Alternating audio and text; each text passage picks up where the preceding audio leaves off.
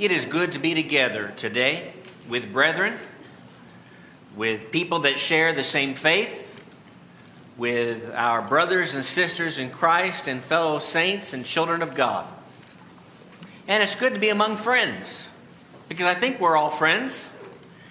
But there is no greater friendship that we could have in this life or in the life to come than in being a friend of God and being one of God's followers. And we want to be God's friends.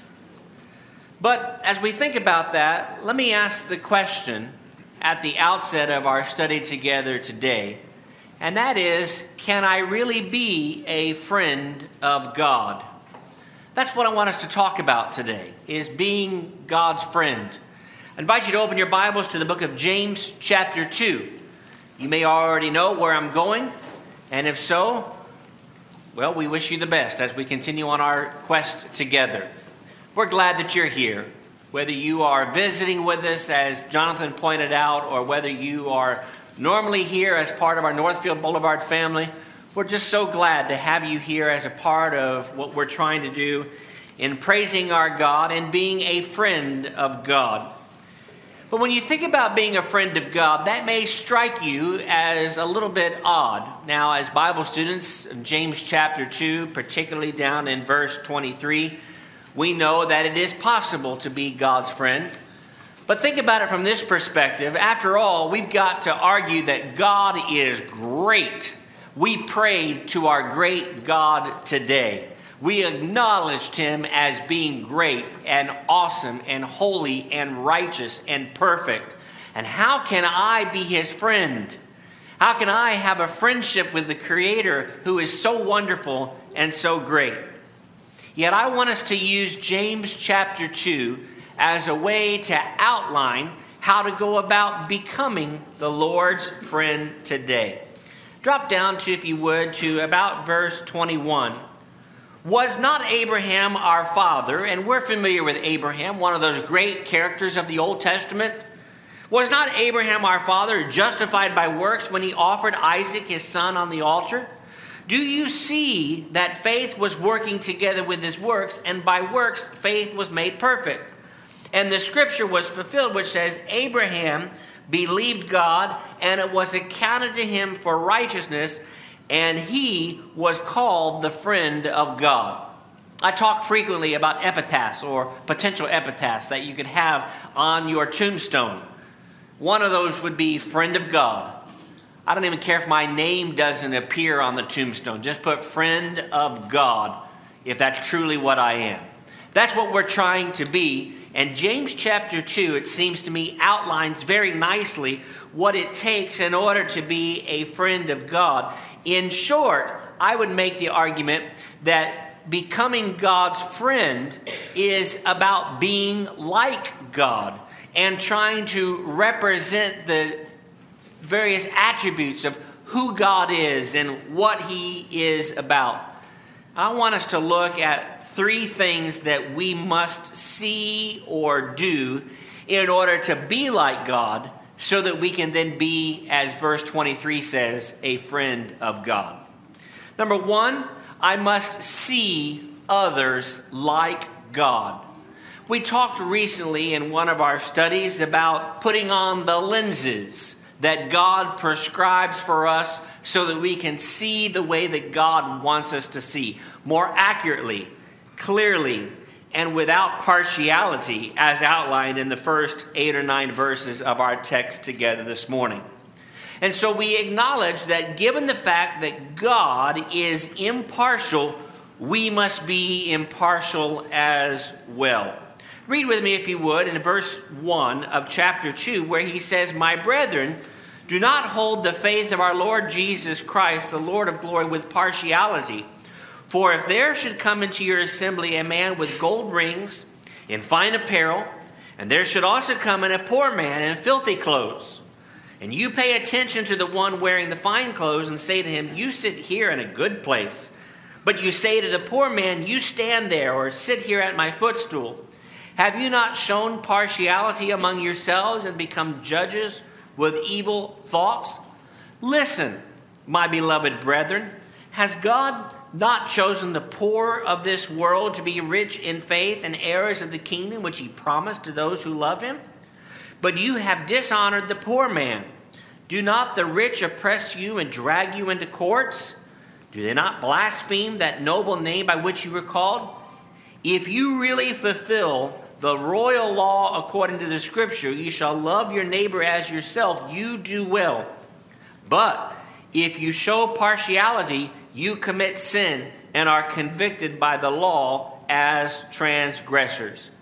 You know, this is something that we learn from a very young age. Jesus loves the little children, all the children of the world. Remember the next part of the I see a few of you nodding that you remember that particular song.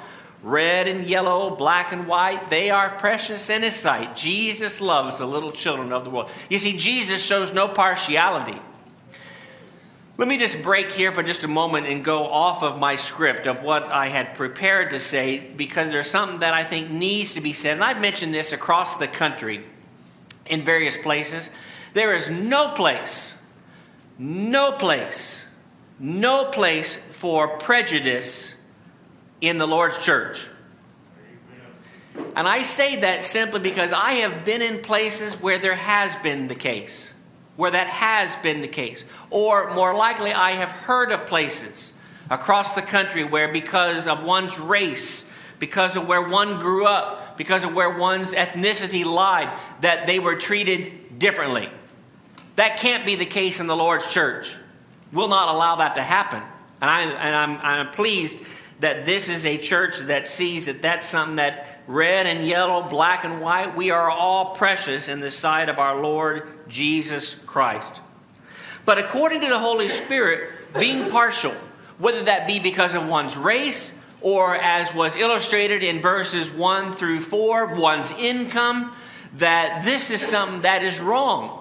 But have you ever stopped to consider why that might be wrong? Let me suggest to you 2 or 3 reasons why being partial is such a problem. Number one, being partial or showing partiality means viewing one person as being more important than the other person. And that is dramatically wrong given the fact that Jesus died for everyone. You know, when Jesus was hanging on the cross and he made those series of last statements, there's a series of about a half a dozen statements that Jesus makes while hanging on the cross. At no time did he say, I'm only dying for certain people that look a certain way, or that make a certain amount of money, or that don't make a certain amount of money, because it can be reversed the other way. The fact is that Jesus, when he opens his arms up and lays his life down for all of humanity, he truly dies for all of humanity. I must see others like God. Secondly, we need to acknowledge that when we're seeing others like God, that being partial is ungodly at its very core. Go back to verse 5, and I want to reread verse 5 because I think it's a very important verse to make sure that we understand and make sure that we get. He says, listen, my beloved brethren. So he says 3 different words there that seem to me to jump out. Listen, that is, watch out. Beloved, I love you. And brethren, we're in this thing together. Has God not chosen the poor of this world to be rich in faith and heirs of the kingdom which he promised to those who love him? We talked in our Bible class this morning when looking at Mark chapter 1 and Mark chapter 2 that when Jesus chose the earliest people to follow him, he did not go to the best universities. He did not go to find the highest income. He looked at common men and women and said, do you want to follow me? Because that's what the kingdom is made up of. Remember, Jesus famously said when he brought that little child to him, he says, of such is like the kingdom of heaven. Simple people. And so that's good news for you, and that's good news especially for me, because we are simple people who are not maybe academically always gifted like we would like to be. We are not as financially astute as maybe what we want to be, but God says, I can use you in the kingdom. And as we will conclude in our study together today, we will indeed acknowledge there is room in the kingdom for you, for every one of us. Thirdly, being partial is wrong because it makes us like the world. Drop down to verse 6. You have dishonored the poor man. Do not the rich oppress you and drag you into the courts? Another way of saying that, isn't that just like the world conducts itself? And so we need to acknowledge here that in James chapter 2, verses 5 and 6, and throughout this entire context, that so much of what we do as saints is designed to be unlike the world, and being partial destroys that effort. And that's why I said a few moments ago that we've got to be very careful that we don't allow any sort of prejudice or any sort of partiality into the Lord's church, because the moment that we allow that to happen is the moment that we become like the world. And the moment we become like the world is the moment that we lose our distinctiveness, which is exactly what God wants us to be. Distinct, different, separate for His cause. I have to see others like God. It reminds me of an old preacher years ago who came across a man who looked like he wasn't doing very well, financially was not doing very well, and physically was not doing very well. And he took the time to help that man time and time and time and time again. And the reason he did so is he simply said to me, he needs a Savior. And I've got to be the one to link him to the Savior. He does not have the Savior. Like we talked this morning, he does not have Christ, and he needs desperate attention because he needs Jesus Christ. So I must see others like God. Secondly, I must love others like God. Come, let us all unite to sing that God is love. Many people, even those who are not Christians, are generally speaking kind, loving, fair, compassionate people. I mean, the majority of people that are our neighbors and that are our friends are individuals who are decent human beings.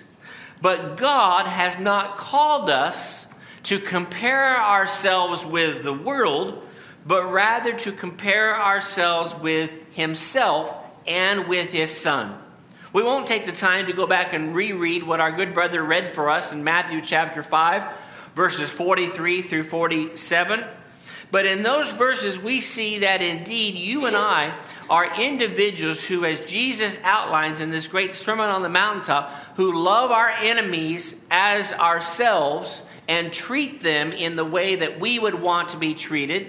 And in fulfilling the royal law in verse 9 of the verse 8 of the text that we're using here, you shall love your neighbor as yourself.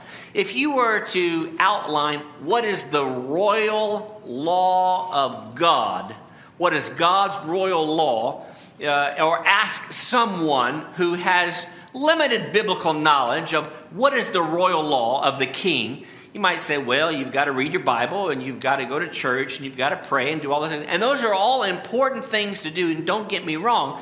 But here James says the royal law, love your neighbor as yourself. And if you do that, you do well. Verse 9 starts with a big, powerful word, and that is, but. If you show partiality, you commit sin. In short, you and I are called to fulfill the royal law in James chapter 2, verse 8. James here provides a strong warning. He says, if you show partiality, you commit sin. And we might look at that and forget the context of James, and for that matter, the majority of the New Testament, and forget the fact that the Bible, the New Testament, its letters, including James chapter 2, is addressed to believers. This is not advice or counsel that is written to the world. Not that the world doesn't need to hear this particular advice. But here in James chapter 2 and verse 9, where he says, if you show partiality, then you commit sin and are convicted by the law as transgressors. The fact of the matter is a failure to follow God's royal law is sin. And so we might say, well, I go to church and I pray on occasion and I give on the Lord's Day and partake of the Lord's Supper, do all the things that I'm supposed to do. But if you show partiality, you are involved in sin. And it is the responsibility of each of us to make sure that we treat each other appropriately. Then go down to verse 12. So speak and so do as those who will be judged by the law of liberty, For judgment is without mercy to the one who has shown no mercy. Mercy triumphs over judgment. If you're reading from the King James Version, it actually says, mercy rejoices against judgment. And I seem to like that a little bit better. Now, generally speaking, when we are studying the book of James, particularly James chapter 2, what we do is we make a break here. And we disconnect James 2 verses 1 through 13 from verses 14 through 26. That is, almost always we study James 2 as if it's two different topics. In fact, in my Bible, if you look right here, you can see that. It says faith without works is dead, whereas the preceding 13 verses says beware of personal favoritism. So apparently James is talking about two entirely different subjects. Or maybe he's talking about the same thing, where we have now divorced the two to make it easier on ourselves. This is one of those occasions where, as good Bible students, we understand that just because there's a break in the chapter or a break in verses doesn't mean that there's a break in the thought. Section 1 is without a doubt about partiality. We understand it's about how God treats us and how we are to treat others, seeing others like God and loving others like God. And we typically say that section 2 is about faith and works and about understanding faith. But the two, I would argue, and I think you would agree with me, I don't think I'm going to have to convince, very, very challenging here, that the two belong together because the failures in the second half are the result of not understanding the first half. And when you add those two things together, I think you get a better picture of James chapter 2. Which brings me to a third and final thing that we must do and I must do, and that is I must serve God like God. And no, that's not a misprint. I debated this particular point for a period of time because I was afraid it would either, one, confuse or two, misteach. But I went with it anyway, and so we're going to try it out and see how it goes. If you like it, let me know. If you don't like it, let me know as if you would have liked it. How does God serve? Because God is a servant. And I understand that we usually view ourselves as servants and God as the master. In fact, we come to him and pray and we say, you are our master. We are your servants. Rightly so. We are the ones who are in service to God. But we are also in service to each other. Yet it seems to me that God has shown us the perfect way to make us and show us the way to serve by serving us. And did we not pray to God today in song and say, make me a servant just like your son? Yes, we did. Note, if you would, 3 observations about service from the last half of the text. You may say, wait a minute, there's still a lot of stuff in James 2 you didn't cover. I never said I was going to cover all of James chapter 2 today. But I do want to just briefly talk about verses 14 through 26, maybe with a little bit of a different slant or a different light than what we've looked at before. I must serve God like God, which means, number 1, wishing others well is not the same as doing good for others. Now, we want and we wish for others to be made well and made whole and be filled. But there's a difference between wishing that and doing that. Read with me, if you would, beginning in verse 14. What does it profit, my brethren, if someone says he has faith but does not have works? Can faith save him? And then in verse 15. If a brother or sister is naked and destitute of daily food, and one of you says to them, depart in peace, be warmed and filled, but you do not give them the things which are needed for the body, what does it profit? Let me go a little bit further in this. And the Bible says that those who preach, and for all of us as children of God, that we are to convince, to rebuke, and what's the third thing in 2 Timothy chapter 4 is to exhort. So let me do a little bit of exhortation here. So sometimes we do rebuking, sometimes we do encouraging, sometimes we do some challenging. We do a lot of different things in what we're trying to do in walking together. But that is to say, mature saints not only need to notice the needs of brethren, but they need to look for the needs of their brethren. And let me pay a compliment to this particular church. Not being a perfect group of people, because we all acknowledge we want to improve. But this, in my humble opinion, is a group that needs to be encouraged in the sense that you are not only passively watching for things to come up where you need or others need assistance, but you are constantly looking for opportunities to serve. And that's a good thing. And you ought to be pleased with that. Not to the point where we are now going to be pompous or arrogant, but that we now want to challenge ourselves to do even more. Remember Galatians chapter 6? I love Galatians 6 verses 9 and 10. I love the way that it is worded. Let us not grow weary, or let us not grow faint in well-doing or while doing good. For in due season we shall reap if we do not lose heart.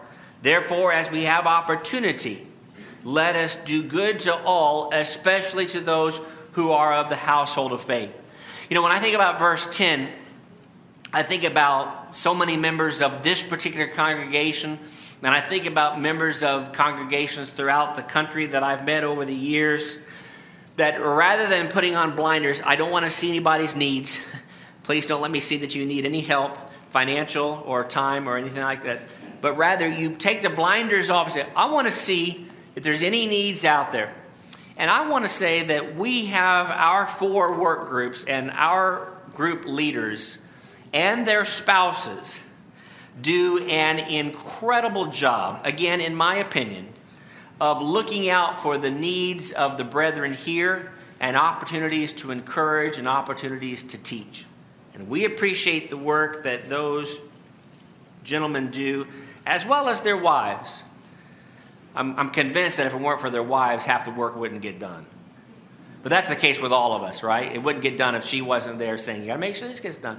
But we're so thankful for them. We're so thankful for the work that they are doing in fulfilling, among other things, doing good unto all, but especially to those who are of the household of faith.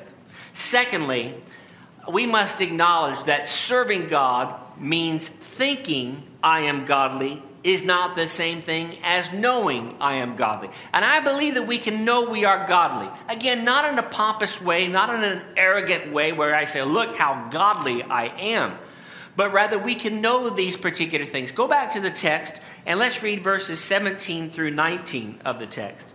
He says, thus also faith by itself, if it does not have works, it is dead.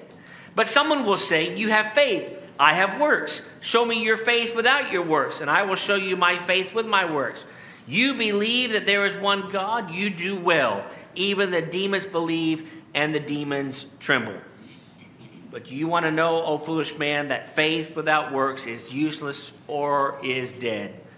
The fact of the matter is God's word provides us to know the ability to know that I am godly. But that comes with our service to one another. Go back to 2 Timothy, which I referenced chapter 4 just a minute or so ago. But 2 Timothy chapter 1 and verse 12 says, for this reason I also suffer these things. For I know, not I think, or I sure hope, but I know whom I have believed and am persuaded that he is able to keep what I have committed unto him against that day or until that day. And then, while you're in 2 Timothy, go over and read in chapter 4, verse 7, where he says, I have fought the good fight. He says, I have finished the race. I have kept the faith. If you want to underline things in your Bible, notice those 3 very powerful words that are definitive, where he says, I have fought, I have finished, I have kept. And he says, finally, there might be, no, he doesn't say that. He says, there is laid up for me the crown of righteousness, which the Lord, the righteous judge, will give to me on that day, not to me only, but to all who have loved his appearing. And so I must not just think I'm godly, but work to actually be the kind of godly man or woman that I want to be, and God wants me to be. And then thirdly, perfect faith is faith that is demonstrated, or faith that is shown. Go back to James chapter 2, and let's read the last couple of verses in our text together today. In verse 21, was not Abraham, our father, justified by works when he offered Isaac his son on the altar? Do you see that faith was working together with his works, and by works faith was made perfect? And the scripture was fulfilled, which says, Abraham believed God, and it was accounted to him for righteousness, and he was called the friend of God. You see then that a man is justified by works and not by faith only. It seems to me that this attitude of Abraham can be summed up with two very simple reminders. And it all comes back to service. One, I must serve God when no one sees me serving him. Now, you might say, wait a minute, but God always sees. I know, but you get the point that I'm trying to make. There are times when you are going to do good for others, when you are going to give that ride to someone who needs the ride to the doctor, or you're going to take someone to the store, or you're going to go pick up a prescription for someone, or you're going to go help them with a chore, or you're going to help them financially, and nobody on this earth is ever going to know about it. But the Lord knows, right? And he knows the good that you have done. So we serve God even when no one sees, and I must serve others when no one sees. So that's true when it comes to our service to God. It's true when it comes to our service to others, because as we'll sing in just a couple of moments, there's room in the kingdom. There's room in the kingdom for those who want to live in accordance with God's will and who are the friends of God. And so, can we become the friend of God? Certainly we can. And we all want to be God's friend. And we encourage you to make him your best friend today. You know, you may have a best friend in this life, and that's okay. Nothing wrong with having really good friends, people that you can count on, people that you can talk to. But there is a friend who sticks closer than a brother, the wise man said. And of course, the greatest of all friends is Jesus. I have found a friend in Jesus. He's everything to me. And indeed, he'll be your friend today. If you're not a Christian, please become one, or at least consider it, and let us study with you and become a friend of God. If you are a child of God, having already been baptized and done the things that are outlined in the scriptures in order to become a Christian, having repented of your sins and you've been baptized, then we want to help you to come home and to be faithful to God again, moving forward in a direction of becoming God's friend more so and more so each day. If we can help you or encourage you, serve you, and love you, let us know while together we stand and while we sing.